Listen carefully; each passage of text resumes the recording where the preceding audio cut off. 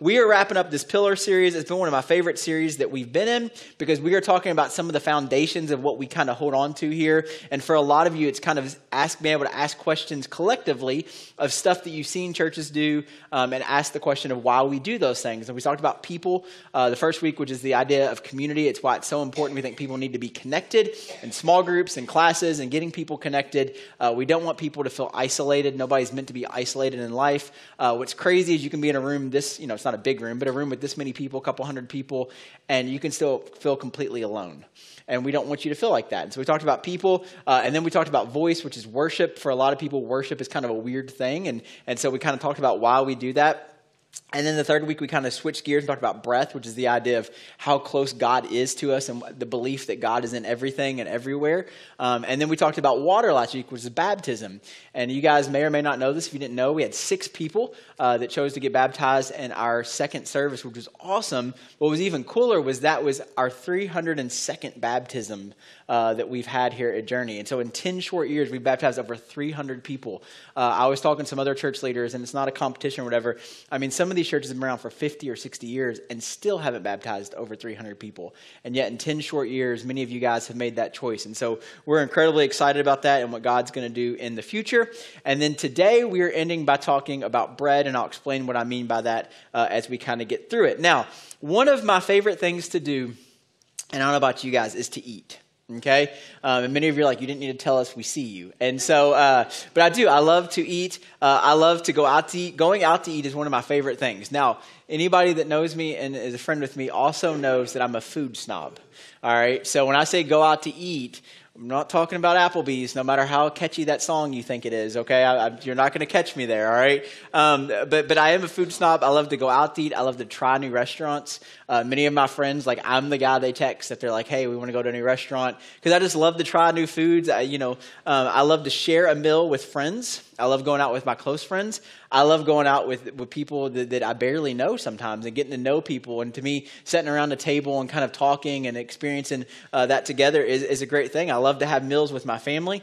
I love barbecue. I love to make barbecue. I love to eat barbecue. And so I just love food. I love everything about getting people together and sharing a meal together. Now, one of the things that we do here at Journey, or any church that maybe you've been a part of, is we do this thing in the middle of the service, and we call it a couple different things. Maybe you call it the Lord's Supper, maybe you call it communion, maybe you call it the Eucharist, and we'll talk about what that means. But the Lord's Supper, it's kind of one of those things that's like, when you think supper, you think like a meal, and we give you like a little tasteless wafer and like a shot of juice. And you're like, here's your dinner, It's this weird thing. And so why do we do this? What's the importance of it? And what does this all mean? So we're going to talk through a lot of that today and hopefully answer some of those questions. And more importantly, why it's so important for us to do this and the idea of breaking bread together. Now, when I grew up in church. And so the church that I went to, communion was a little different than we do it around here. And so the way it worked was they had these trays, these golden trays. You guys ever, if you've been a part of church, these golden trays. And so they had, the tray that had the crackers in it. And it was like these little, depending on what church you went to, it was either broken up like crackers, or there were like these little the best way to describe them is like chiclets, like little chiclet crackers, okay? Flavorless, tasteless, whatever. And so we'd have those. And so what they would do is they would pass these plates. And the first place you got passed was the one that had the crackers in it. And it was always on a little white doily. Remember those things, the white doilies? And then they'd have the crackers on it. And then they'd pass another tray that had been covered. And they usually stacked them tall. And in this tray, there were little bitty individual plastic cups of juice, okay? And so you'd pass those down the thing, and you'd have people at the beginning would pray over it, and then the deacons or elders, and heaven forbid a woman ever do it, but that's true, although it's totally fine. And so for women to do it, as most things, men. And so we're good through there, all right? And so we had these things, and we did this. Now, one of the perks for me was my parents were really involved in church. My dad was an elder in the church. And so as a kid, we had kids' church like we have now. Because the reality is, and I know some churches bring the kids in here, and that's fine and whatever, but the reality is the stuff that we're going to talk about and the length we're going to talk about those things is always not the best environment for kids. So we created services as they did for kids. Now, we, just like the church I grew up in, we offer communion for kids as well if they want to take communion and be a part of this thing, and we'll talk through all that. But one of the things about communion that the church I grew up with is they only gave the kids' church one tray of each.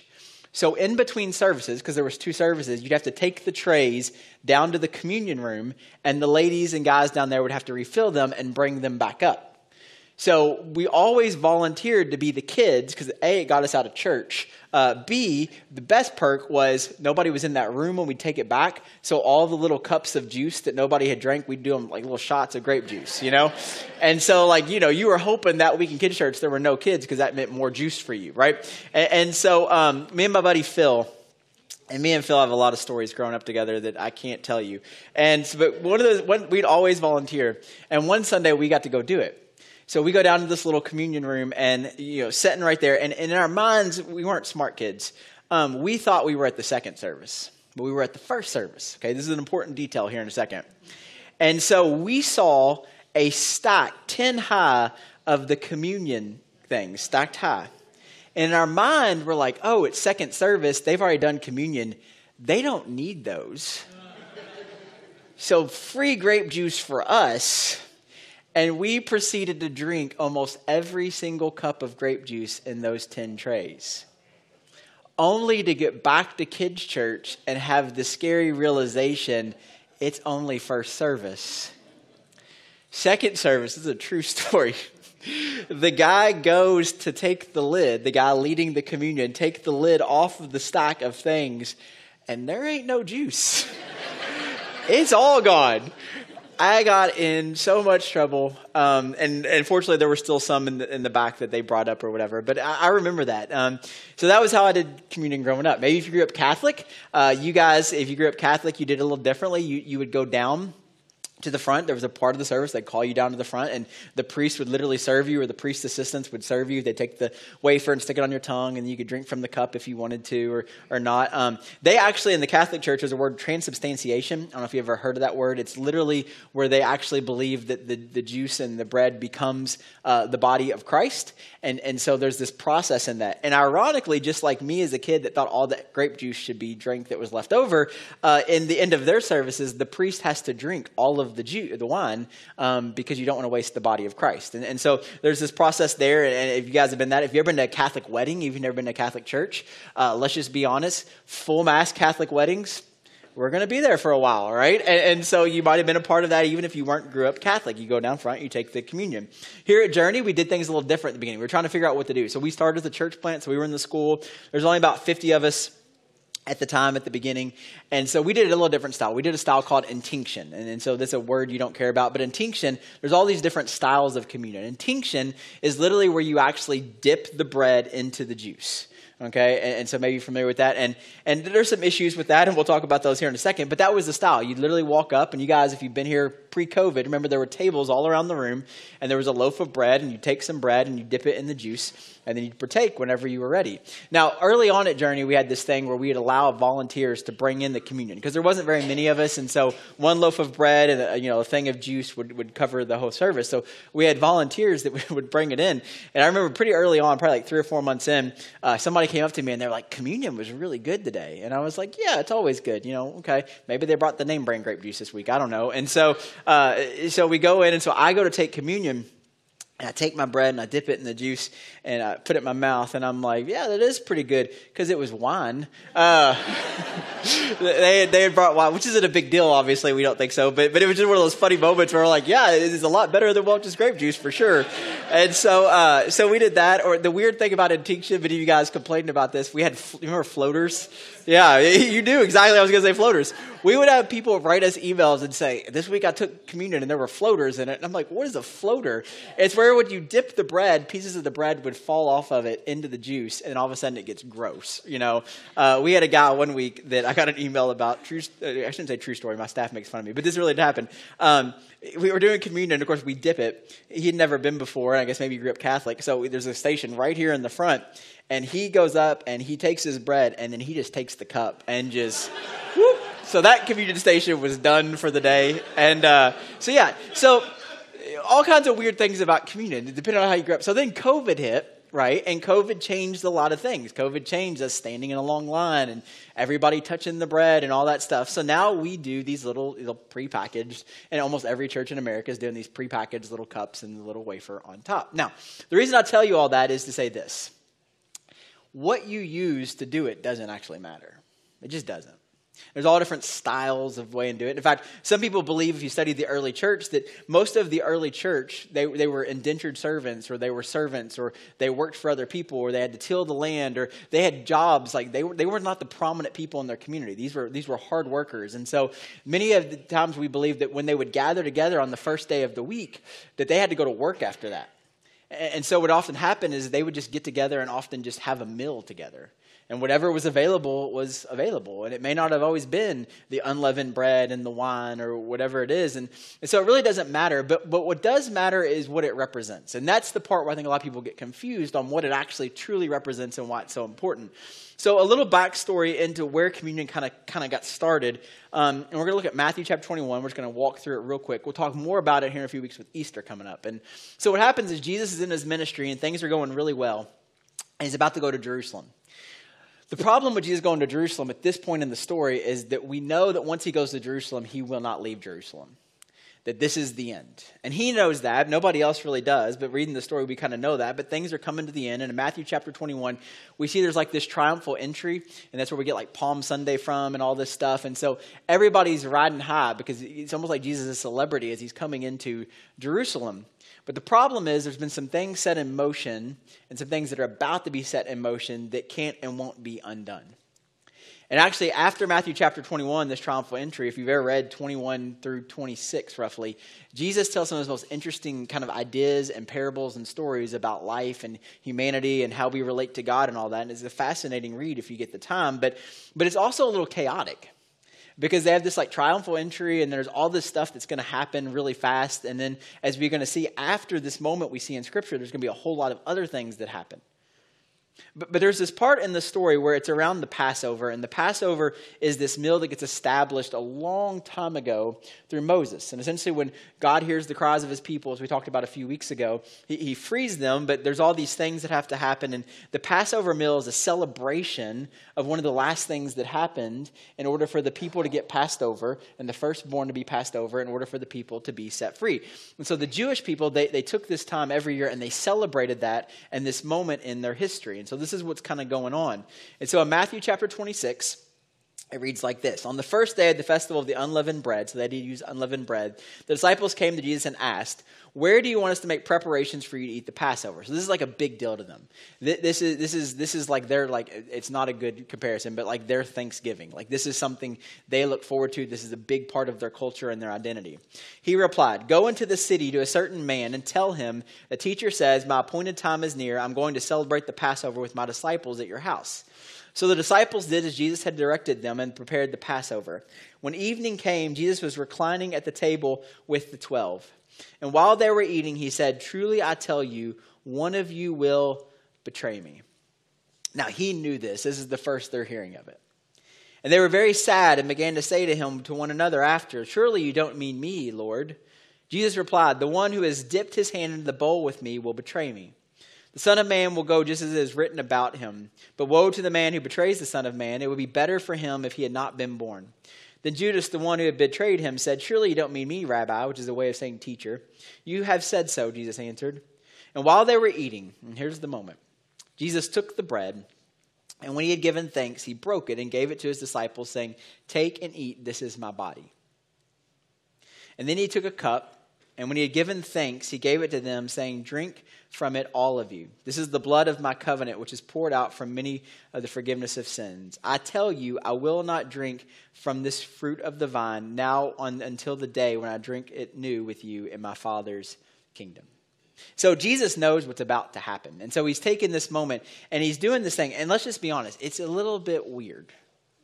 It really is. In fact, you can read Pliny the Younger's writings that he writes later. Early Romans, this is not made up, they thought Christians were like vampires because we like got obsessed with like eating and drinking blood, right? And eating flesh, which is just weird, right? But what Jesus is doing is he's portraying a picture of something that's really important that he knows is about to happen, that they're still a little bit confused on. And he's taking this moment and he's setting a picture, a scene that these people can remember and participate in, not only in this moment, but what is to come. And in fact, in Luke chapter 22, Luke goes a little bit further with this. And in verse 19, he says this. It Same story, same setting, but he just adds one more line. And he took bread, gave thanks and broke it, and gave it to them, saying, "This is my body given for you. Do this in remembrance of me." And then what happens next happens really fast. Right after this meal, there's going to be this moment in the garden, and then Jesus is going to be betrayed. He's going to be arrested. He's going to be unjustly tried. He's going to be abandoned by those very men that were in that room with him. He's going to be beaten, crucified, resurrected. Then he's going to be reunited with those who betrayed him and abandoned him, all in a short period of time. Now, what's interesting about this moment for me and what Jesus does and the importance of this moment is this. So everything leading up to this dinner had kind of been chaotic. And then there's like this moment where Jesus has this like intimate moment with his guys. And he's like, look, some stuff's about to happen. Some things are going to happen that you're not going to fully understand. But all I want to do is just take this moment. And I want to break the bread and I want to drink the wine. And I want us to remember this moment and the importance of it and what it means. And then after this moment, it gets chaotic again. And I was reading this week, and it just struck me, like this idea that like it's like in the midst of all of this chaos, there's like this brief moment of like peace. And it got me thinking about us. Like, so some of you in this room, like this week, let's just be honest, it was chaotic, right? Busy schedules, going from here to there, bad news, broken relationships, argument with your wife, argument with your husband, argument with your kids, right? Some of us, we're in a season right now where it's just not a good season. It's hard, it's rough. There's a lot of things happening that are outside of our control. And so it's tough. Diagnosis, sickness, pain, heartache, loss. And then you come in here, and every week we have this time where we're together, and we sing songs, and we listen to some guy talk for a little while. But then there's this moment in the middle where we take a piece of bread. That's what we call it. I don't know if it is or not. But we take this thing they give us and some juice.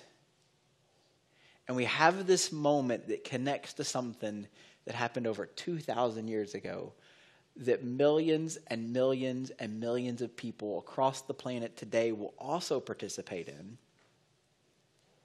And it's like this moment of peace. And then you know what happens next? Chaos, right? The unknown. Nobody knows what they're going to walk into this week. The disciples had no idea what was about to happen.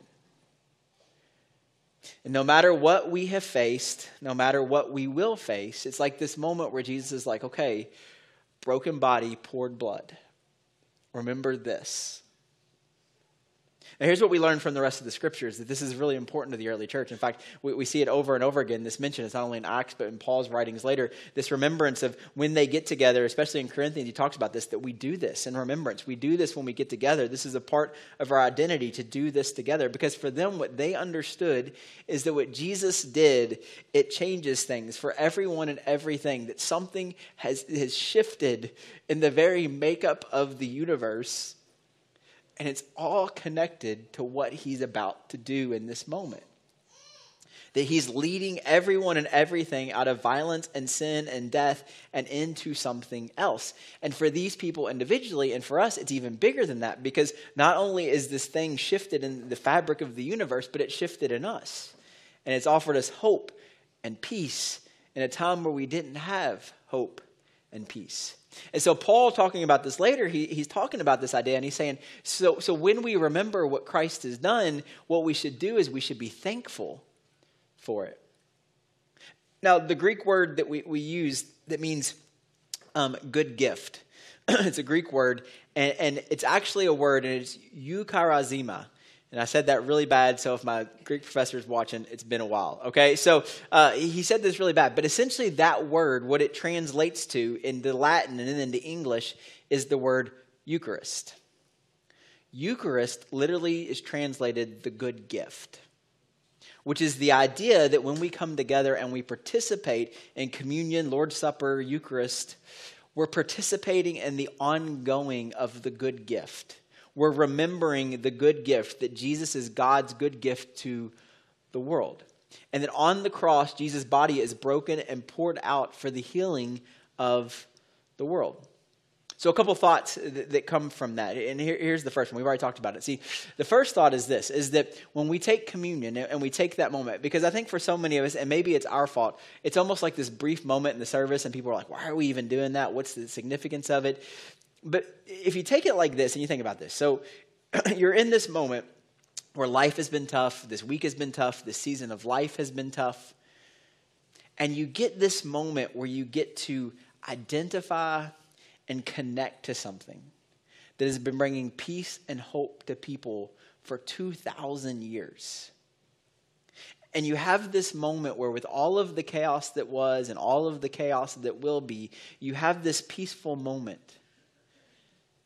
Paul writes this because Paul's a man that experienced a lot. And here's what he says. He says, "We are hard pressed on every side, but not crushed. We are perplexed, but not in despair. We are persecuted, but not abandoned, struck down, but not destroyed." Now, why does he say this? Why does he say, okay, there's all these bad things that are happening around us and to us, but it's not the end of us? Because for Paul, if anybody should be bitter about some of the circumstances, it should be him. But he doesn't complain and he doesn't lose hope. And here's why. He goes on to say, he says, "We always carry around with us in our body the death of Jesus, so that the life of Jesus may also be revealed in our body." Now, what is he saying about that? Why does that mean? So in some ways, what happens in Eucharist, when we remember what Jesus went through, when we remember all of the pain and suffering that he goes through in that cross, what it reminds us of is that we aren't the first to experience pain, and we won't be the last, and we're not alone. That whatever we're going through, he also went through. That his broken body and poured out blood, that in all of the chaos, there's a moment, a center moment where we hold on to the hope that we have in that you're not alone in what you're experiencing, and that he's been through it himself. And so the first thing is in our pain and in our hurt and our suffering to remember that Christ understands, that he's there. He gets it. I mean, we literally take something every week that we represents the pain and the heartache of what he went through. The second thing is the idea of that it brings us together. So in Jerusalem, there's a temple. So where Jesus is going to, there's a temple. And in the temple system, there's this kind of weird system that they believed in. But essentially, you have the temple that's in the middle of this area. And in the center of the temple itself, there's a thing called the Holy of Holies. And only one person could go into the Holy of Holies. And they have to tie a rope around this person because it was so holy that if God gets mad, he might just smite the person. And they got to pull him out by the rope. All right? Kind of a weird thing, but it's true. And so they believe this. Now, outside of this area, there's another area where the priests were allowed to go. And then outside of that area, there's another area where the Jews were allowed to go. And then outside of that area, there was another area where the Gentiles and the non-Jewish worshipers, if they wanted to connect to God, could go.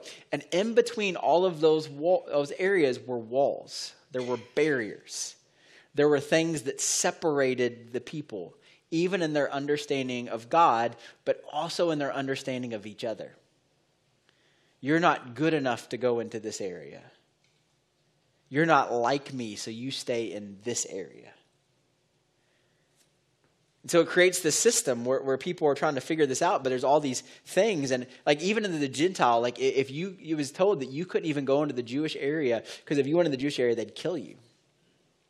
And so there's all these physical barriers between people trying to seek God and community with each other.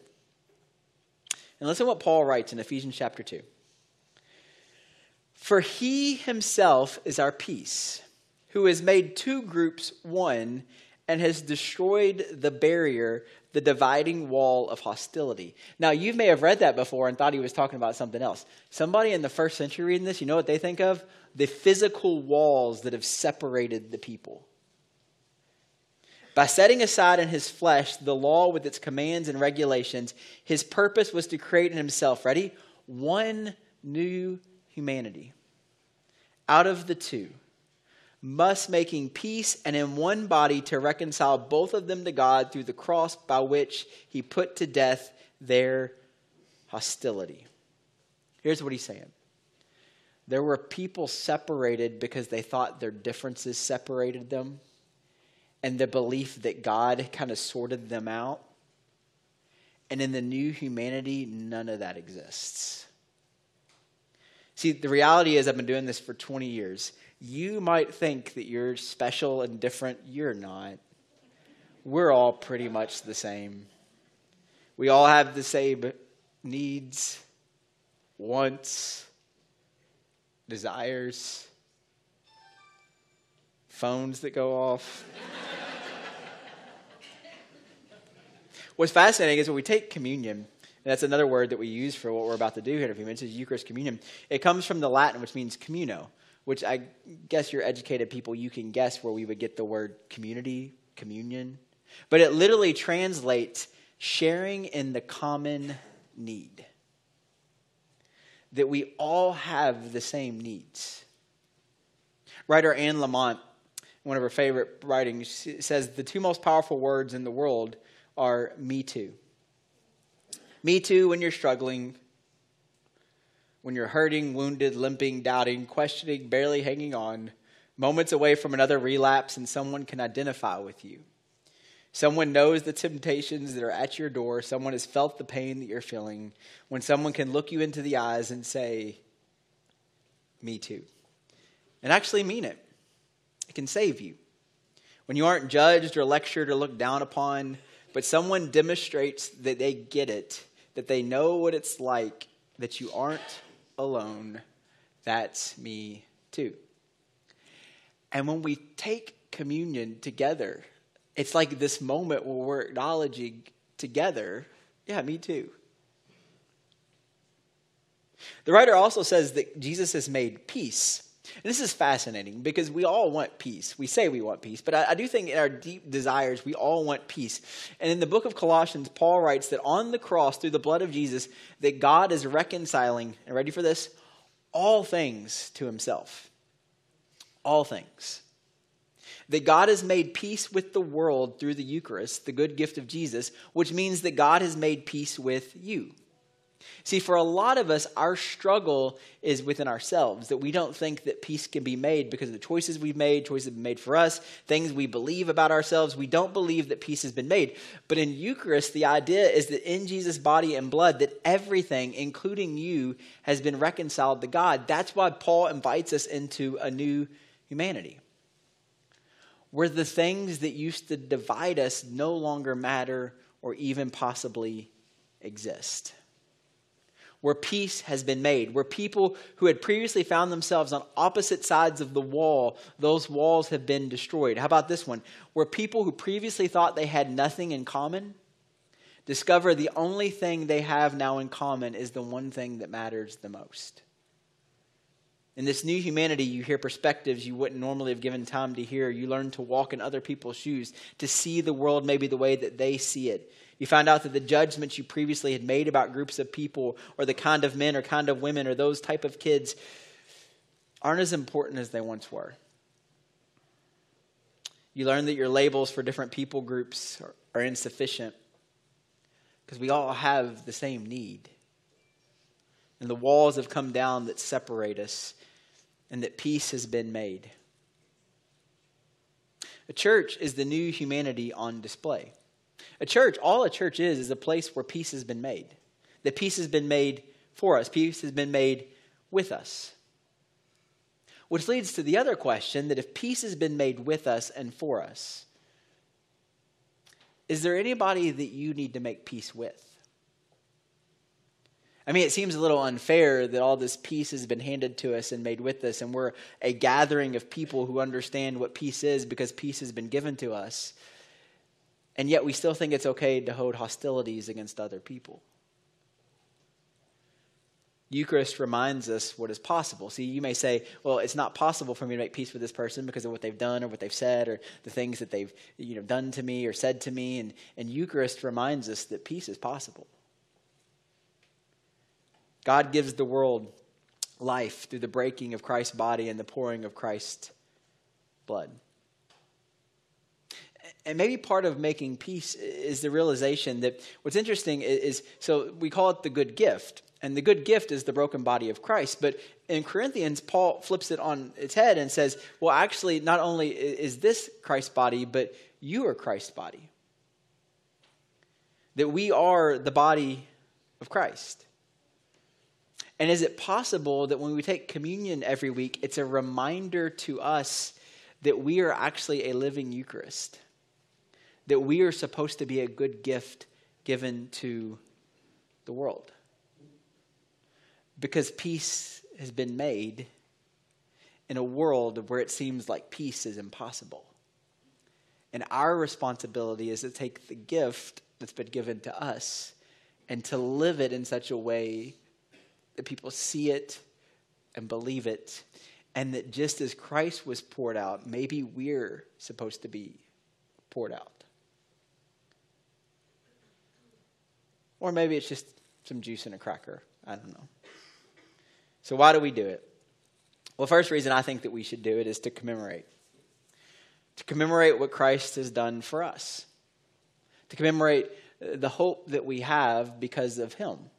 To commemorate the pain that he went through on our behalf. The things that no one else would sign up for, Jesus did for you and for me. The second reason we take communion is to anticipate. It's not always going to be like this. And so it's like a forward thinking. Did you notice what Jesus said after he gave it to the disciples? He says, you will not take this meal again with me until when? Until we're with my Father. And so it's also an anticipation of what is to come. Did you notice that when Jesus talks about the end, we want to talk about like all kinds of like burning things and the devil and all this type of stuff. But did you notice that when Jesus talks about the end, he says it's like a wedding feast. It's like a banquet.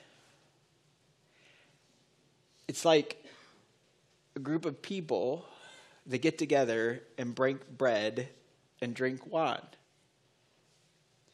So we anticipate that. And then lastly, maybe the reason we take it is not only to commemorate, maybe not only to anticipate, but also to participate. We are part of the good gift given to the world, to offer hope and light. Maybe part of the reason that we take it every week is to remind ourselves that we ourselves maybe have to be poured out this week. That we ourselves may have to at some point be broken to bring peace and hope and to destroy the walls of hostility and death in this world.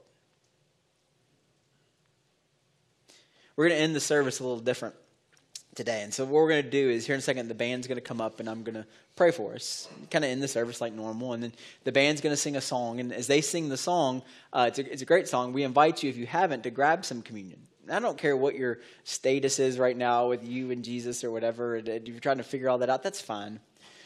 But just take a moment, think about it. And I'm going to come back up and I'm going to lead us in a meditation. And then we're going to take it together to remind ourselves of the commonality, to remind ourselves of the good gift that is Jesus. Let's pray.